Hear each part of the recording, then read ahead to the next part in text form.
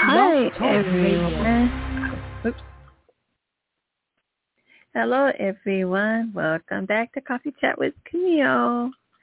I'm still enjoying Dunkin' Donuts coffee. And I'm adding an actually original creamer. It isn't a powdered, it's liquid. And when I say original, it means it has no flavor. I usually love hazelnut or French vanilla. But sometimes folks in your life forget what you really, really like in your coffee, if anything at all. Today, our special guest is Daniel Terade. He's the co-host of the Red Review, a Marxist scientist and a revolutionary socialist. Okay, so I'm going to let him in right now. One moment, everyone. Hi, Daniel. Welcome. Yeah, hey, Camille. Great to hear from you. Hi. Yes, great to hear from you as well. I want to, first of all, how are you? How are you doing? I'm doing pretty well today. How's everything going out there on the West Coast? It's going really good. I want to get right into our topic because you are, in fact, my very first socialist I've ever had on. Marxist, scientist, politician. Yes, you're my first one. So this is very exciting for me, and I'm sure for my audience as well, because I did do a trailer of the show prior to today. So my first question is, what is socialism, Daniel? Probably a good place to start. And obviously you have a lot of competing definitions and things floating around, some from sources that are very hostile to the idea and some that are very conflated with different historical ideas. For me, quite simply, socialism is a form of economic organization where instead of the means of production, fancy word for the factories, places of work, anything that can be used to produce or make something, rather than that being owned by a small number of people in private hands, which we would call capitalists, socialists would instead demand, under socialism, that those means of production be owned collectively, democratically run by the workers who are themselves working in those conditions. That, I think, is probably a good place to start. Thank you very much. And then what is the difference, I guess, between socialism and capitalism? Exactly. So it's a historical progression. Under capitalism, again, what we see right now in the vast majority of the world, capitalism is what someone like Bernie Sanders would call, rule by the 1%. Yes. That's slightly imprecise because it's not so much about the wealthiest, whatever tier of society. It's specifically the people who own certain parts of society. And so you belong to a capitalist class if you're the person that owns the means of production, if you own part of it. So Jeff Bezos is a capitalist. Bill Gates is a capitalist. Capitalism, then, is a system in which capitalists exist as the dominant force in society. They are the highest class in society. And then below the capitalist class, you have the small capitalists, the petty bourgeoisie.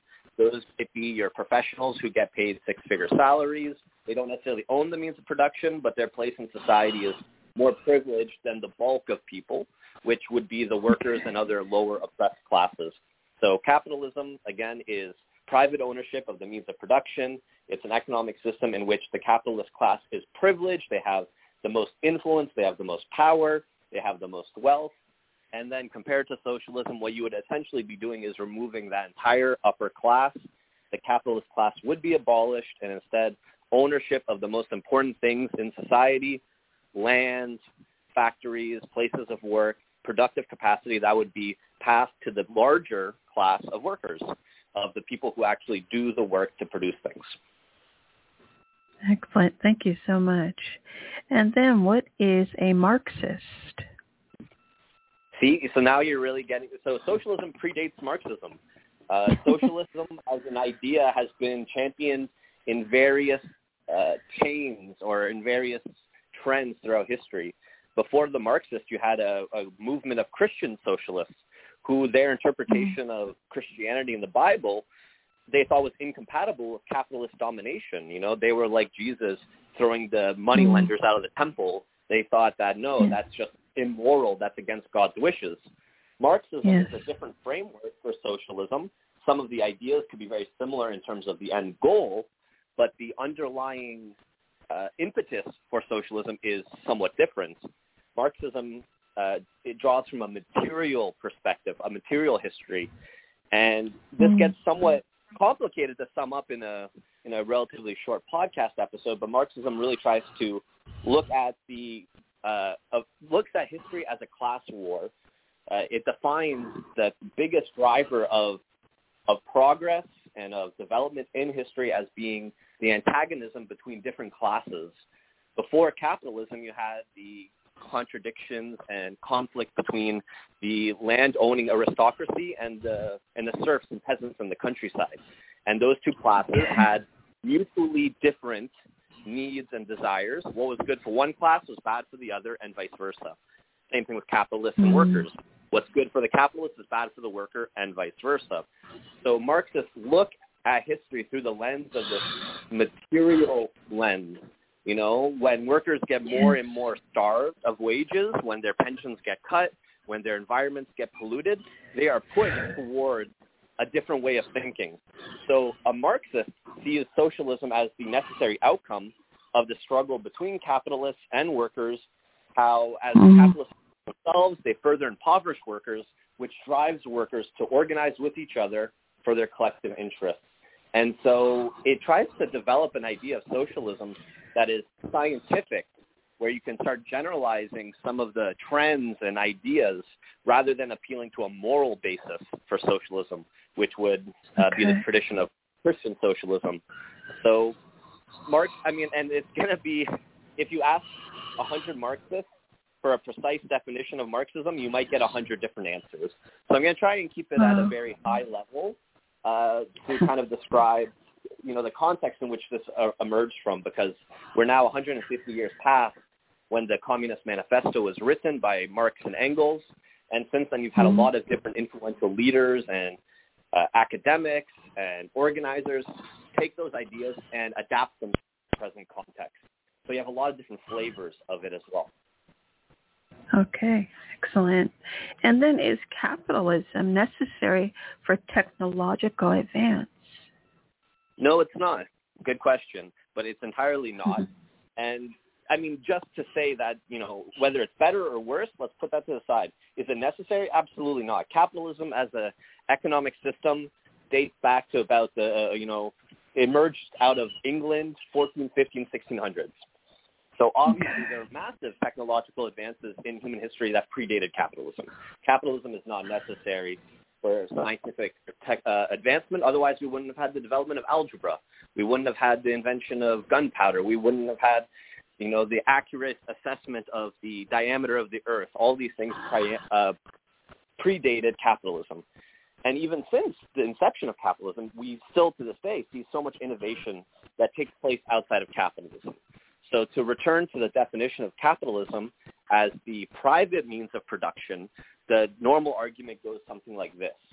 Only if you have people motivated by greed, by profit accumulation from their investments, will you get any desire for things to be innovated.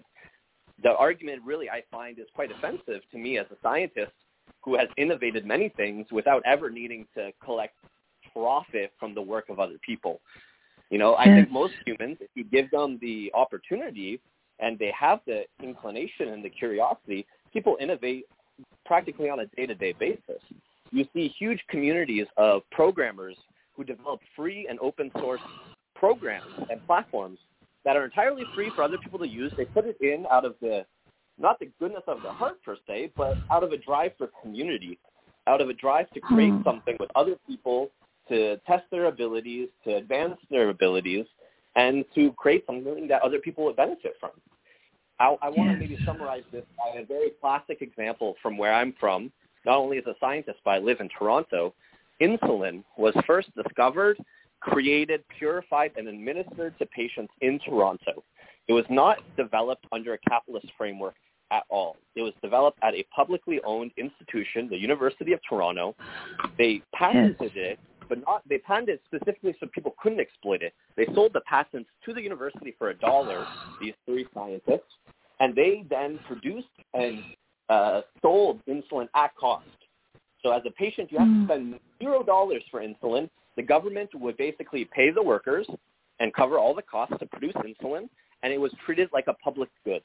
So this was undoubtedly innovation. The discovery and purification of insulin has saved millions of lives, and yet none of the people that did it did so to get rich. None of them got rich off of it. And what has changed since, though, as we've, kind of descended more into what some would call late-stage capitalism, now we have a monopoly of 3 pharmaceutical companies that own insulin. They own the intellectual property rights to insulin. And now that's why you see insulin has exploded in price, where now they're charging, $1,000 a month for access to the same product.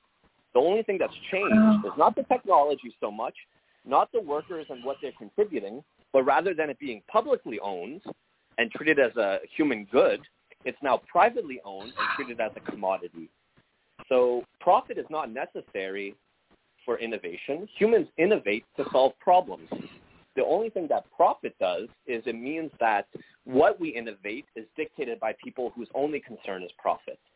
There's tons of innovation under capitalism, but the innovation is profit accumulation. That's why Apple is so innovative, but their innovation isn't necessarily better or cheaper products, but rather products that break so often that they can sell more products. That's innovation for them because they make more money. Yet for us, that's not innovation at all because we suffer. So I think that's a myth that needs to be dispelled with. Yeah, I agree with you, actually. And then what must be done to tackle the climate crisis? That's a big question, and it's obviously not something that any one person has all the answers for. There's another, as mentioning earlier, there's different flavors of socialism. There's another term that maybe you've come across, but it's starting to come more in vogue, the term of eco-socialism. And this recognizes that under capitalism, there are 2 things that are being exploited. Workers are being exploited. If you're getting paid as an Amazon worker by Jeff Bezos, $15 an hour, but the value of the work you're doing, your ability to do labor, is generating $30 an hour in wealth for the company, you're being exploited by $15 an hour. It's not being valued appropriately because Bezos, as a middleman, is taking that excess money. But there's another thing that's also exploited under capitalism, and that's the environment. It's treated as a commodity and as something that can be owned by individuals with the only idea in their head being, how do I take this natural environment and make money from it? Under capitalism, a forest only has value if you cut it down and you sell the wood as lumber. It has no innate value under capitalism for the wonderful things it does for the environment, for the fact that it is a forest. Profit's the only thing that comes into consideration. And so in that way, you can take what's happened under capitalism the last 400 or 500 years, the incredible increase in rate of extraction of fossil fuels and burning of fossil fuels. What's driven that is incredible profits to be had, and yet the vast majority of people on the planet actually don't really benefit from this because we don't see that extra wealth. We don't see the profits of it. We suffer the negative consequences of it, which is the increase in pollution, water that's no longer healthy to drink, air that's no longer healthy to breathe. So not only do we need a system where workers can collectively control their place of work and make decisions that are good for them as workers and as a community, but the land, the environment needs to be collectively stewarded by the people, and that's the only way we can actually live in harmony with nature. I think if you took a neighborhood and you put it to a vote for the entire neighborhood, should we cut down all the trees in our neighborhood because we can sell the trees and make a buck right now? They would say no, because in the long run, we'll be worse without the trees. But if one person owns all the trees, they might say, yes, I don't care if in the future it's not going to be so bad. I made all the monies from selling the trees today, that I'll just be able to buy something in the future to remedy this. That's how the capitalists think about this problem. They're already building bunkers in the mountains to prepare for the climate apocalypse. They're literally in the Rocky Mountains and in New Zealand. They're already preparing to hunker down for the man-made crisis that they played a part in and that they could prevent, but they won't, because the only thing that drives them today is maximizing the rate of profit. which means burning as much oil today, even if it means it's going to cause negative outcomes in the future. The only way around that is if we bring nature and land back to community, back to the collective, because only then do the decisions we collectively make actually reflect our deep, deep need to live in harmony with nature. Got it. And do you think that there's still enough time to do that? Yes. For us to, and the answer has to be yes, because anything else is just defeatist. But it's not easy.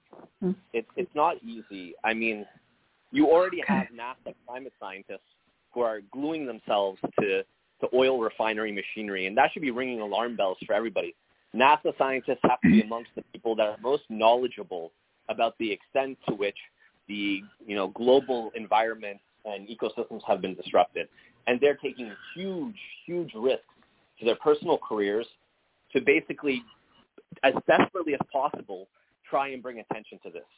So we know it's bad. We hear the reports saying that by 2030, we need to already be, 60% cut to the, emissions levels that we saw pre-industrially. I mean, not pre-industrially, like 2000. Like, we need to cut back quickly. And the scary thing is, like, the trends aren't there. Like, it's actually still increasing, the amount of emissions. We're still going in the wrong direction.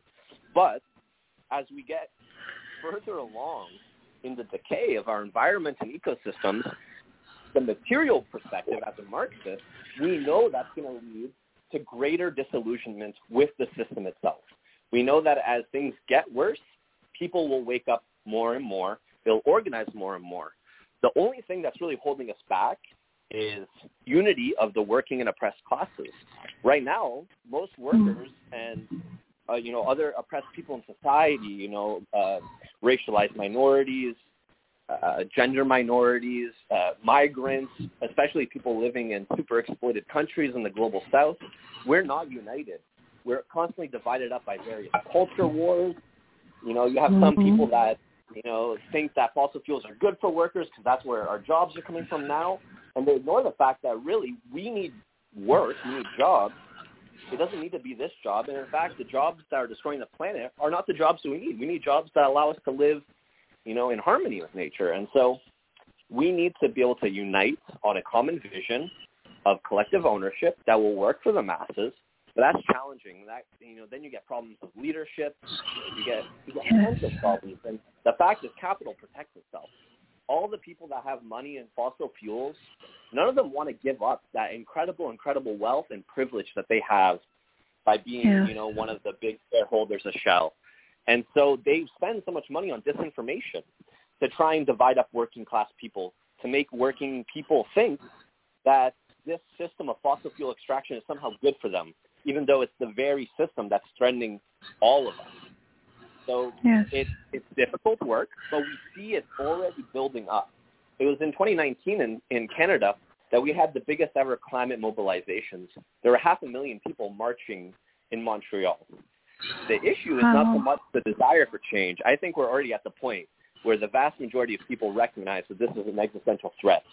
The issue is all the places we'd normally look to for leadership, we're not finding it. The politicians in charge in the United States and Canada are beholden to the fossil fuel lobby. The fossil fuel lobby is the biggest donors to all these political campaigns. They sit in parliament. They are all these lobbyists. And so it's going to take a big movement for us to overcome the fact that all the most wealthy people in our society, all the most powerful people in society are united against us. So we, as the working and oppressed masses, the 99% of people, need to unite against them. They already recognize we're in a class war. It's time for us to also recognize we're in a class war, because it's not too late. If we were, for example, hypothetically, revolution, completed within 3 years, if by 2025 the workers were in charge of their factories, their places of work, if communities were in charge of their local environments, their local parks and forests, and they had a direct say as the people living in that community, we can immediately put an end to the most environmentally damaging practices. We can immediately start stewarding the land, healing the land, reconnecting with the land. There's nothing stopping us except the economic system we live in. And that's going to be the big hurdle that we have to overcome, is recognizing that the economic system itself is a barrier to living in harmony with nature, and then realizing that that's going to take radical action to overcome it. Okay, that's excellent. Thank you so much. And then what is the difference between socialism and anarchism? Oh, yeah, great question. So socialism and anarchism both agree on what the final goal of our struggle is, and that would actually be described as communism. So communism would be, the ideal utopian final state. Communism is the abolishment of private ownership. No longer can one person own a lake. No longer can one person own a forest. No longer can one person own the factory where 1,000 people work. All of these things would be collectively owned by the people that live there, by the people that work there. You can still have personal property. You can still have your own home. You can still have your own items, but you can't own anything that you can then use to make money from other people. Because the things that other people rely on, the things that you rely on, the things that the whole community relies on, those are the things that would be collectively owned if we all need it, if we all rely on it. The things that are personal, those are just your own items, and that's fine. So both anarchists and socialists would agree that the state, the capitalist state, the private ownership, all of that needs to go. Because communism is not just the abolishment of private ownership. It actually, by its own definition, if you look at the Communist Manifesto, it's the abolition of the state. They see any form of hierarchy as being wrong, that fundamentally we need to live cooperative caste system or in some hierarchy where some people work less and make more and other people work harder and make less. So both agree, the state has to go, hierarchy has to go, private ownership has to go. We have to return to cooperative, communal type of living. We need to, live with each other. The difference then between socialism and anarchism is not their, final vision, but how do we get there? Socialists think that as workers, as exploited workers that comprise about 60 to 70% of society, we need to first take control of the state apparatus and use it for our own benefit right now. And we need to take control of the state. We need to take control of the means of production and put it to work for the masses. And that as we do this, we can then transition to communism. Anarchists have, in my viewpoint, a more idealistic view. They try to immediately jump to communism from capitalism. They basically try to either create their own ahierarchical communities. They try and create their own communities without hierarchy right now in small parts. And they try to basically carve out small parts out of capitalism. They might create a commune on a farm somewhere where the people living on the commune live according to communistic principles. And again, maybe that intentionally shows the point. Communism, communes, community, that's the fundamental idea behind communism is, again, living together, sharing the work, sharing the responsibilities, sharing the obligations. No one person gets rich while other people get left behind. So socialists think we have to first take control of the state and move to communism. Anarchists try to get directly there. And that, for example, in the United States, you had the big movement about 10 years ago, Occupy Wall Street. That was an anarchist movement, control of the parks. And they were saying, this is our commune. This is where we're going to build our ideal society. Why I think anarchism then is kind of idealistic is because it thinks that if we just start forming our own society now, that the main society will just let us do that. And what we saw with Occupy Wall Street is, of course, they won't do that. The capitalists absolutely will defend their system that they benefit from. And so what we saw is a bunch of police going into the parks to beat up and arrest all these anarchists. And we see that over and over again. So it's a bit idealistic to think that you can just kind of ignore capitalism and then make your own state or whatever, not state, I guess, in the situation of anarchists, but create your own communities without some sort of backlash. So socialists recognize that, and we say, okay, if the state is going to try and attack us, which it does all the time, we'll take control of the state first before dismantling it. Okay, got it. Thank you. And then if you don't trust pharmaceutical companies, why do you trust the vaccine? Another great question, Camille. I'm loving these. So that question, again, could be answered from, again, a framework of socialism. So I don't trust pharmaceutical companies. I don't know if you're saying that as a rhetorical question or if you've seen some of my writing, but I don't. I, of course, don't, because the pharmaceutical company, the CEOs and the shareholders, their only concern is profit. And that's not something I'm just saying. It's what they say. And in fact, if they're a publicly traded company with shareholders, it's actually legally their obligation to maximize profits. Their fiduciary responsibility is to make as much return for their investors possible. If they don't do that, they can get sued by their shareholders. So that would mean if tomorrow Eli Lilly, Novo Nordisk, or Sanofi, these are the three companies that monopolize the insulin industry. They're an oligopoly, technically. There's three of them, but they collude with each other. They fix the price of insulin by coordinating their prices so that you can't just get a cheaper price somewhere else.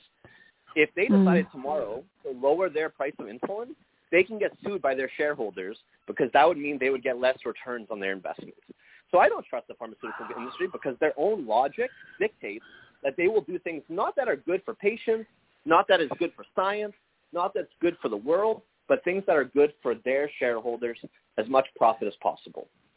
That being said, the product of pharmacy, so the for-profit motive is going to dictate pricing, distribution, it's going to determine patents and intellectual property, and it's going to determine what they try and develop and what they don't develop.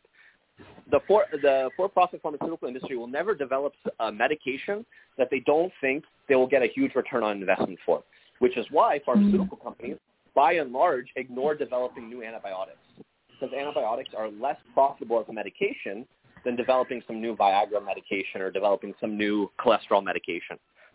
Vaccines, then, same thing, generally get ignored by for-profit pharmaceutical companies because a one-time or a two-time vaccine shot is going to cost less for the consumer than a lifetime of cholesterol medication. But whatever pharmaceutical companies eventually do produce, they're not being produced by the CEOs or the shareholders. That's being produced by the workers, by the scientists, the working class scientists who work in those factories. And those workers do not benefit by ripping off the patients. They don't benefit by colluding with their bosses to sell some fraudulent formulation or something that's going to hurt scientists. I'm a scientist. I work with scientists and I have friends that are scientists that are in pharmaceutical companies and all these places. They do their work as best as they can. And so what gets produced by pharmaceutical companies is produced by the workers. And I trust the workers. Because if the workers were somehow colluding in something, the vaccine was meant as population control or it was meant to track people, that would mean you have literally tens of thousands of working class scientists all in on some huge conspiracy that they don't benefit from. They get paid a salary. They get paid to do their work, and they get paid to do it as well as they can. And most scientists, like most workers, try and take as much pride in their work as they can, and they try and do a reasonable job. So what they produce, I trust. I don't trust the system because we can see evidence all around us that system doesn't work for humanity at large. It doesn't work for humanity when for-profit pharmaceutical companies uphold international patents on their vaccines, which means that low-income countries around the world can't access vaccines. To this day, there are still low-income countries around the world that can't afford the vaccines because they're bidding against wealthier countries. And the only reason they can't make their own vaccine is because Pfizer and Moderna and these other pharmaceutical companies are refusing to share their recipes with them, because if they shared their recipe with them, they would make less profit. That's what I don't trust, because that system of vaccine apartheid, where some people get access to vaccines and some don't, means that some parts of the world are going to have more infections than other parts of the world. The places in the world that have more infections are going to have new variants emerging that are going to hurt us. So I don't trust the pharmaceutical company, but the vaccine itself isn't made by the CEO or the shareholders. It's made by the workers. That's why I trust it. Yes. Wonderful. Oh, wow. This is very informative. Thank you so much, Daniel, for being my guest today. And before you go, may I just ask what your favorite coffee or hot beverage is? Absolutely. And so I've listened to a few episodes. I knew to expect this, and I made a coffee before this call. I like making myself a latte at home with oat milk. Yes. Oat milk latte. That's my favorite. Wonderful. Thank you. Thank you so much, Daniel. I'm so very thankful to you. And I appreciate all your knowledge. Oh, yeah, it was absolutely my pleasure. And I am going to say goodbye for now, and I hope to have you on another season 3 or 4, because I feel like we didn't get enough time. Okay, I will. There's a lot there, isn't there? Yes. Okay, thank you so much, Daniel. Bye for now. Yeah, take care, Camille. You too. Thank you. Bye.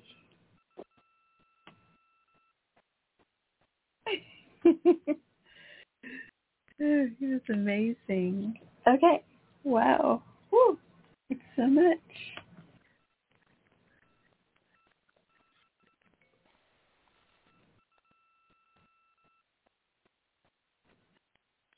With Lucky Land Slots, you can get lucky just about anywhere. Dearly beloved, we are gathered here today to... Has anyone seen the bride and groom? Sorry, we're here. We were getting lucky in the limo and we lost track of time. No, Lucky Land Casino, with cash prizes that add up quicker than a guest registry. In that case, I pronounce you lucky. Play for free at LuckyLandSlots.com. Daily bonuses are waiting. No purchase necessary. Void where prohibited by law. 18+. Terms and conditions apply. See website for details.